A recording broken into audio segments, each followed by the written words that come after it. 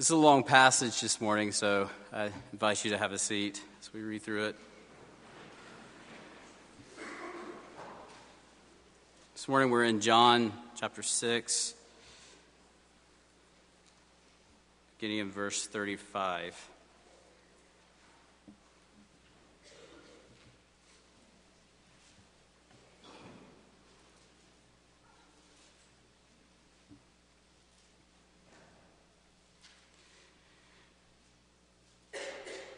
Verse 35. Jesus said to them, I am the bread of life. Whoever comes to me shall not hunger, and whoever believes in me shall never thirst.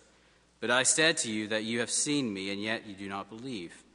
All that the Father gives me will come to me, and whoever comes to me I will never cast out. For I have come down from heaven, not to do my own will, but the will of him who sent me. And this is the will of him who sent me, that I should lose nothing of all that he has given me, but raise it up on the last day. For this is the will of my Father. And everyone who looks on the Son and believes in him should have eternal life, and I will raise him up on the last day. So the Jews grumbled about him, because he said, I am the bread that came down from heaven. They said, Is not this Jesus, the son of Joseph, whose father and mother we know? How does he now say that I have come down from heaven? Jesus answered them, Do not grumble among yourselves. No one can come to me unless the Father who sent me draws him, and I will raise him up on the last day. It is written in the prophets, and they will all be taught by God. Everyone has heard and learned from the Father comes to me. Not that anyone has seen the Father except he who is from God. He has seen the Father. Truly, truly, I say to you, whoever believes has eternal life. I am the bread of life. Your fathers ate the manna in the wilderness, and they died. This is the bread that comes down from heaven, so that the one may eat of it and not die. I am the living bread that came down from heaven. If anyone eats this bread, he will live forever. And the bread that I will give for the life of the world, is my flesh. Let us pray.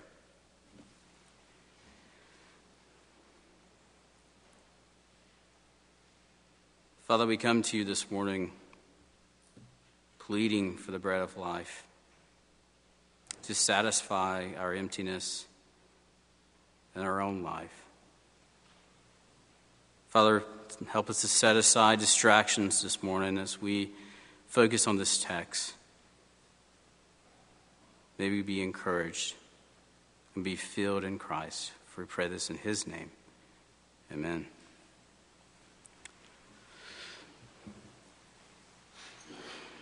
How do others define you?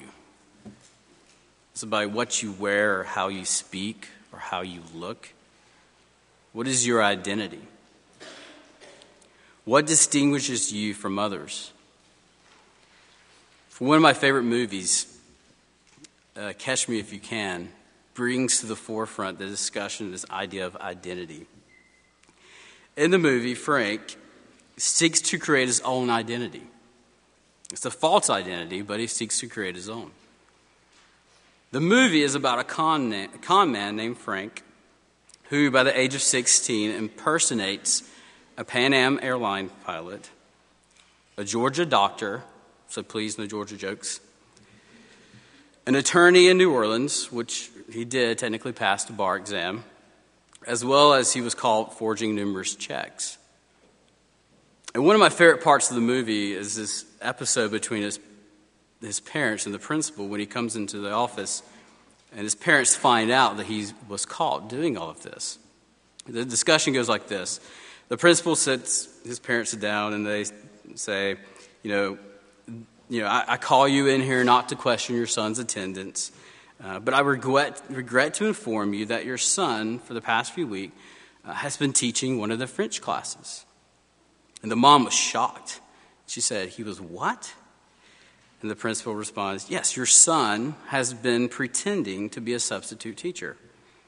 He's lecturing to students. He's giving out homework. The original teacher was ill at that time, and so there was some confusion over who the real sub would be, so I take it your son stepped in and taught. And she said, your son He even held a parent-teacher conference yesterday. And he was planning a class field trip to a French bakery to the nearby town. So he was quite impressive, right? Here, a teenager, 16 years old, was able to impersonate a teacher. He had everyone believing his lies. When asked why he did this years later, he responded by saying that, "I was an opportunist. So when I saw an opening, I asked myself, can I get away with that? And then finally, when there was a satisfaction of actually getting away with it, the more I got away with it, the more of a game it became, and the more of the game that I enjoyed to play." You see, he knew that eventually he would lose the game, but he found great pleasure in creating or impersonating these different positions and creating these false identities because he saw the opportunity and he took advantage of it. And it's interesting because we see this parallel sometimes when we think of or we kind of look out there in the world and we hear some of the takes on who Jesus is and the role that he plays. So today, it always seems around the time of Christmas. The History Channel, Discovery Channel, they always have this "Who is Jesus" type episodes where everyone's questioning, or who was he the Savior, or was he a good man, and stuff like this. So even today, some actually do believe that Jesus was an opportunist, that he was just a figure who took advantage of the turmoil in the Middle East and had this cult-like following, which I think is crazy that they actually believe that. And he did this for his personal gain. But in the gospel this morning, as we see in John, the gospel according to John, we see that there's the Galileans have this misconception of who Jesus is as well and what his mission is. We see this played out in the beginning verses of chapter 6, in verses 14 and 15, when Jesus just got through feeding this crowd of 5,000. What did they decide to do? They wanted to make him a political leader. They wanted to make him a king. Look at what it says here. It says, when people saw the sign that he had done, they said, "This is indeed the prophet who is to come into the world."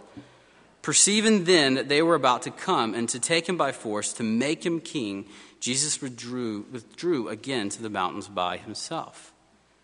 They had a false understanding of Jesus, of what he was teaching, of what he was doing. And so they took that false misunderstanding and put it on Christ and attempted to make him king. That he was going to come in and to wipe out the Roman rule, or to free them from the bondage of Roman rule. So the Galileans lack this understanding of who Jesus is. And this morning, what we can do when we look at this text, we can look at the context and we will see how it fleshes out how Jesus reveals who he really is, not only to the Galileans, but to us as well. And after Jesus walks on water and the people meet him on the other side, the question that they ask him is not, "Tell us who you are." The question is, "Feed us again. Where did you go?" But notice that Jesus didn't respond because he knew that their emptiness was driving them for something more than food, even though they asked for food.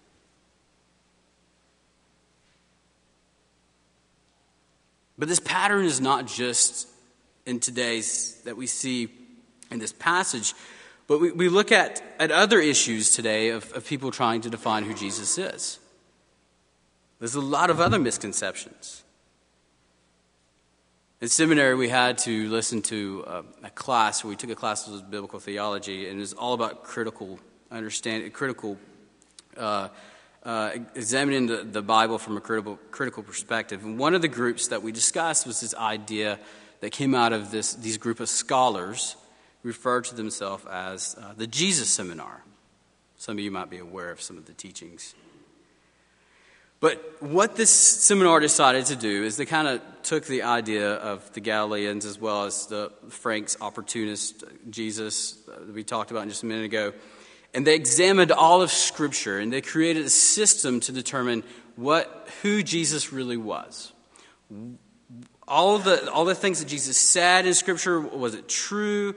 Did Jesus really say it? Is it partially true, or is it completely false? And so they created this system of beads to determine if what was said in Scripture was correct, if Jesus actually really said it. And so, for instance, the red bead, they created this red bead, and this red bead would identify that is Jesus said it, 100%. It was the word from Jesus. They developed the pink bead, and the pink bead was, Jesus maybe sound like Jesus said it, but we're not quite sure. We'll just give it a pink bead. The gray bead was the next in the system, and it was maybe Jesus said it. Jesus is not good enough yet. It's not red for Jesus to say it. It doesn't sound like Jesus, so we'll give it the gray. Maybe Jesus said it. These people are paid to do this. I mean, kind of crazy, right? And then finally there's the black bead, and the black bead is Jesus didn't say it at all. It's not a word from Jesus. And so the whole purpose of this group, according to the main scholar, was to do this.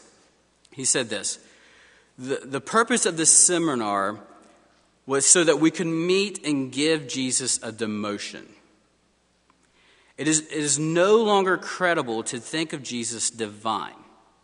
Jesus' divinity goes together with the old theistic way of thinking of God.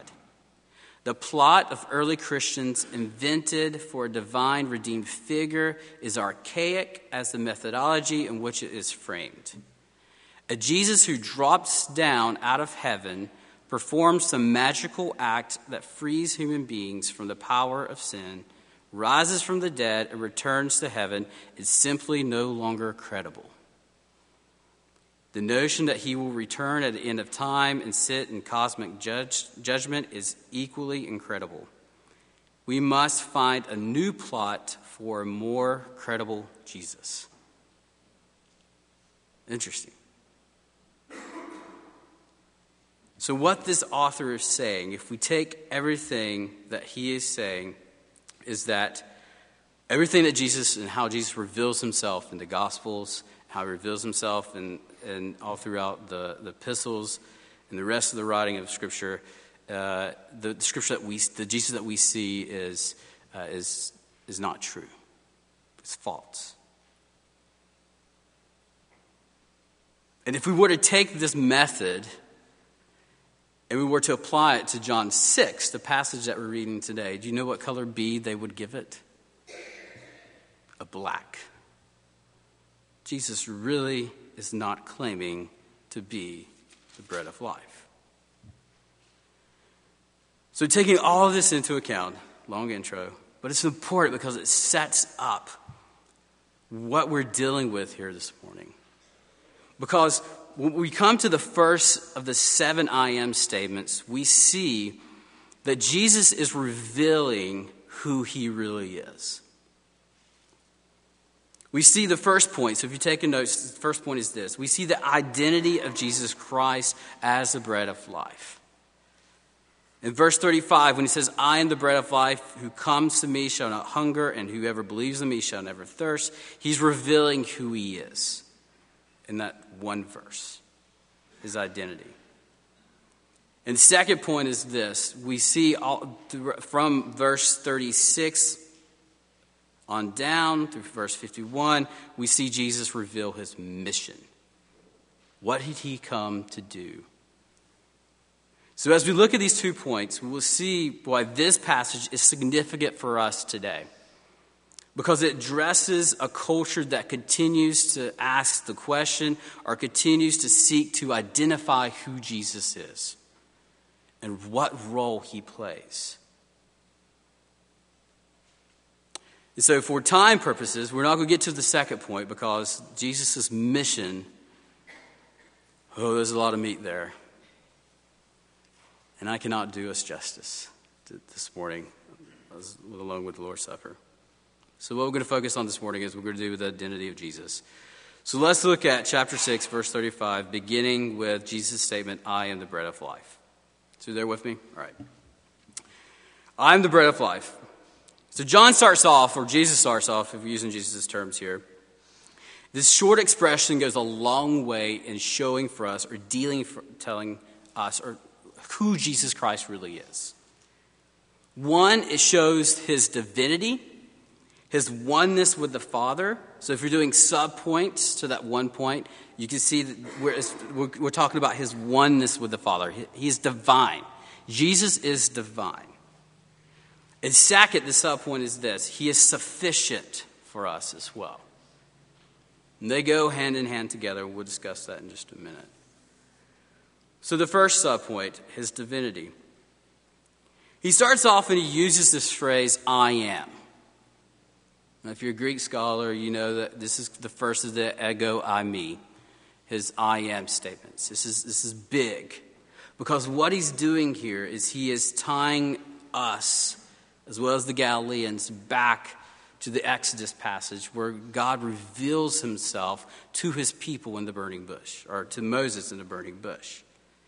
In Exodus 3, 13 and 14, Moses said to God, if I come to the people of Israel and say to him, the God of your fathers has sent me, and they ask me, what is his name? What shall I say to them? And God said to Moses, I am who I am. And he said, say this to the people of Israel, for I am has sent me to you. So by referring to himself as I am, Jesus is affirming that all of the qualities that the Father possesses are his as well.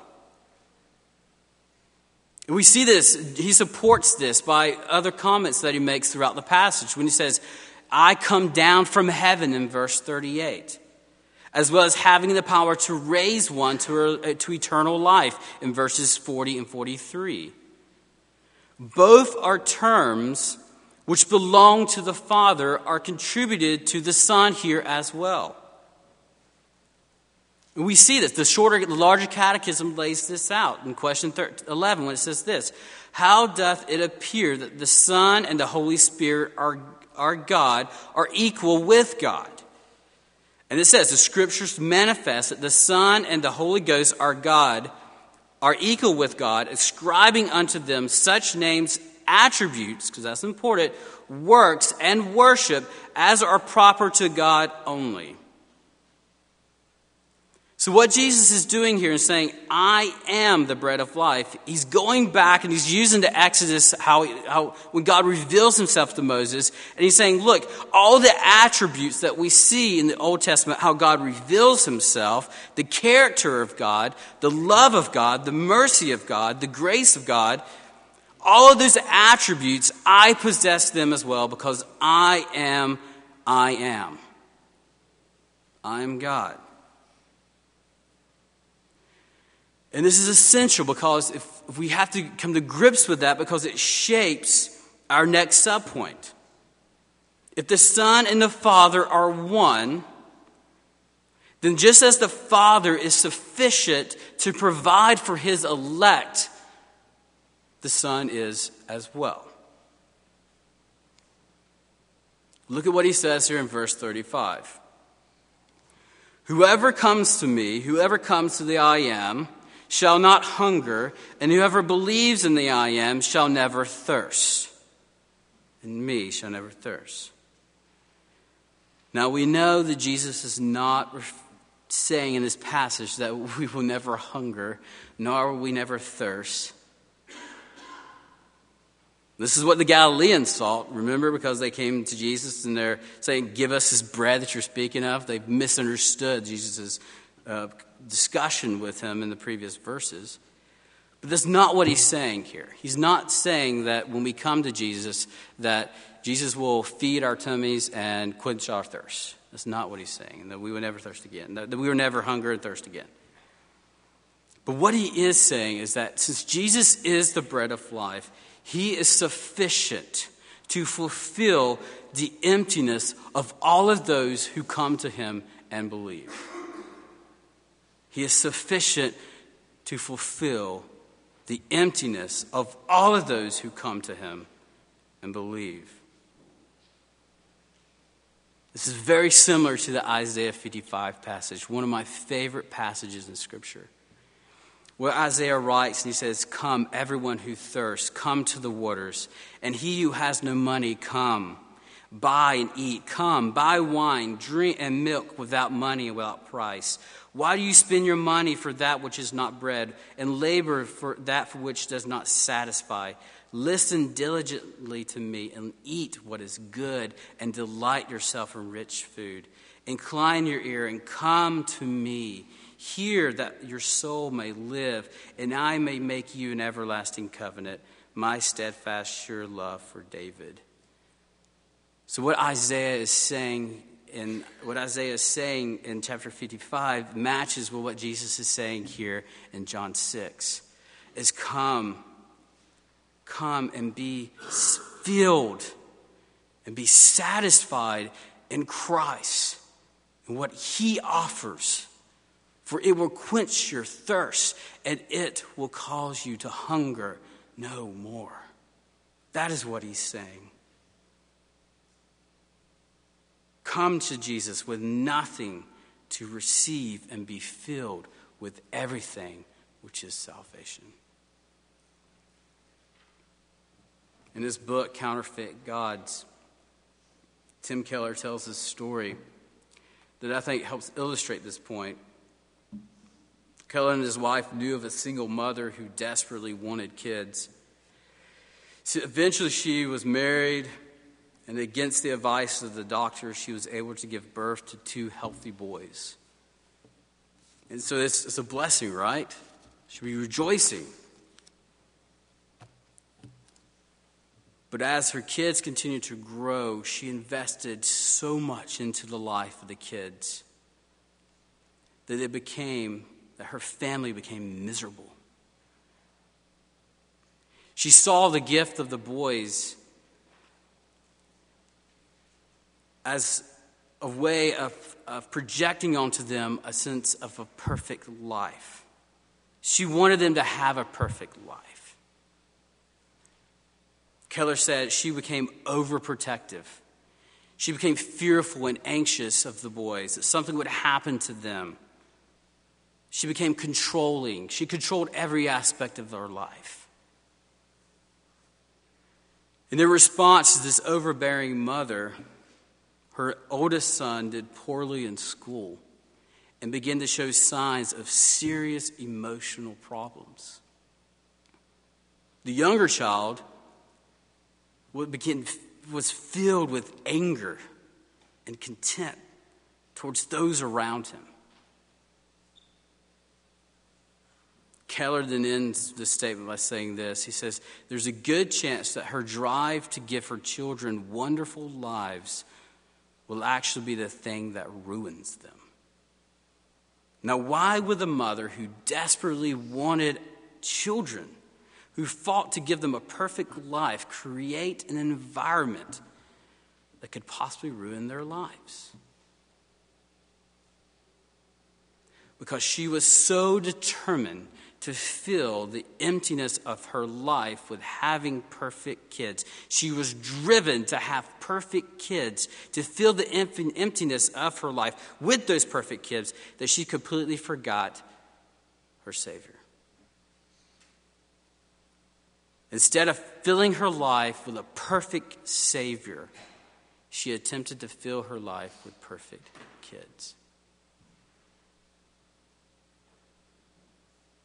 Maybe some of you this morning is like the Galileans in this passage, and that you're trying to fill the emptiness in your life with food and drink that does not satisfy. Perhaps you're filling it with power, with wealth, a good reputation, or maybe security. And in doing that, maybe you are bitter. Some here this morning could be trying to fill their lives maybe with a false understanding of who Jesus is. We just got through spending time opening Christmas gifts, right? Maybe we see Jesus sometimes as Santa Claus. If I'm good enough, he'll give me something in return. So maybe you're trying to fill your life with a false understanding of who Jesus is. Perhaps he has always been for you a good moral teacher, an old sage, or prophet, or a good man. Or maybe you've even seen him as an opportunist. For those of you this morning who has come to Christ and professed faith, and yet you struggle with being satisfied in Christ, let these verses, these two verses this morning, be an encouragement to you and help you to be conscious of those moments when you hunger and thirst for something else other than Christ. Because the Father desires good things for you in Christ. For those that are here this morning that are tired and weary from seeking new things in this world, maybe you don't know Christ. Maybe you're trying to fill the void or the emptiness with the things that the world is offering besides Christ. I encourage you this morning to stop and to seek out the Christ revealed in Scripture. For the Christ that we see revealed to us is the only one that can satisfy all your desires and all of your needs. The power will come and go. The wealth will come and go. Your securities will come and go. Your status will come and go. Your popularity, your reputation, whatever, all of that will come and go.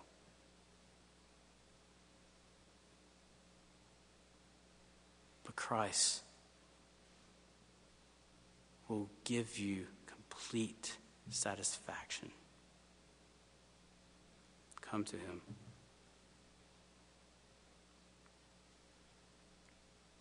I end with this, the last stanza, the second stanza of How Sweet the Name of Jesus Sounds. It says this: at the name of Jesus, it makes the wounded spirit whole and calms the troubled breath.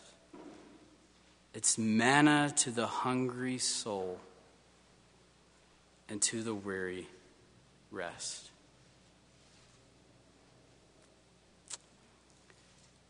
I invite you to come back next week as we continue to unpack the rest of this passage. Now that we have discovered Christ's identity, he is the I am, as well as how he fills the emptiness in our life.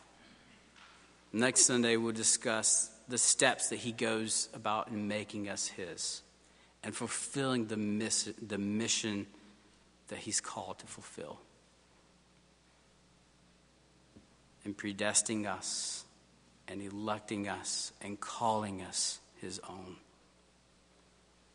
Let us pray.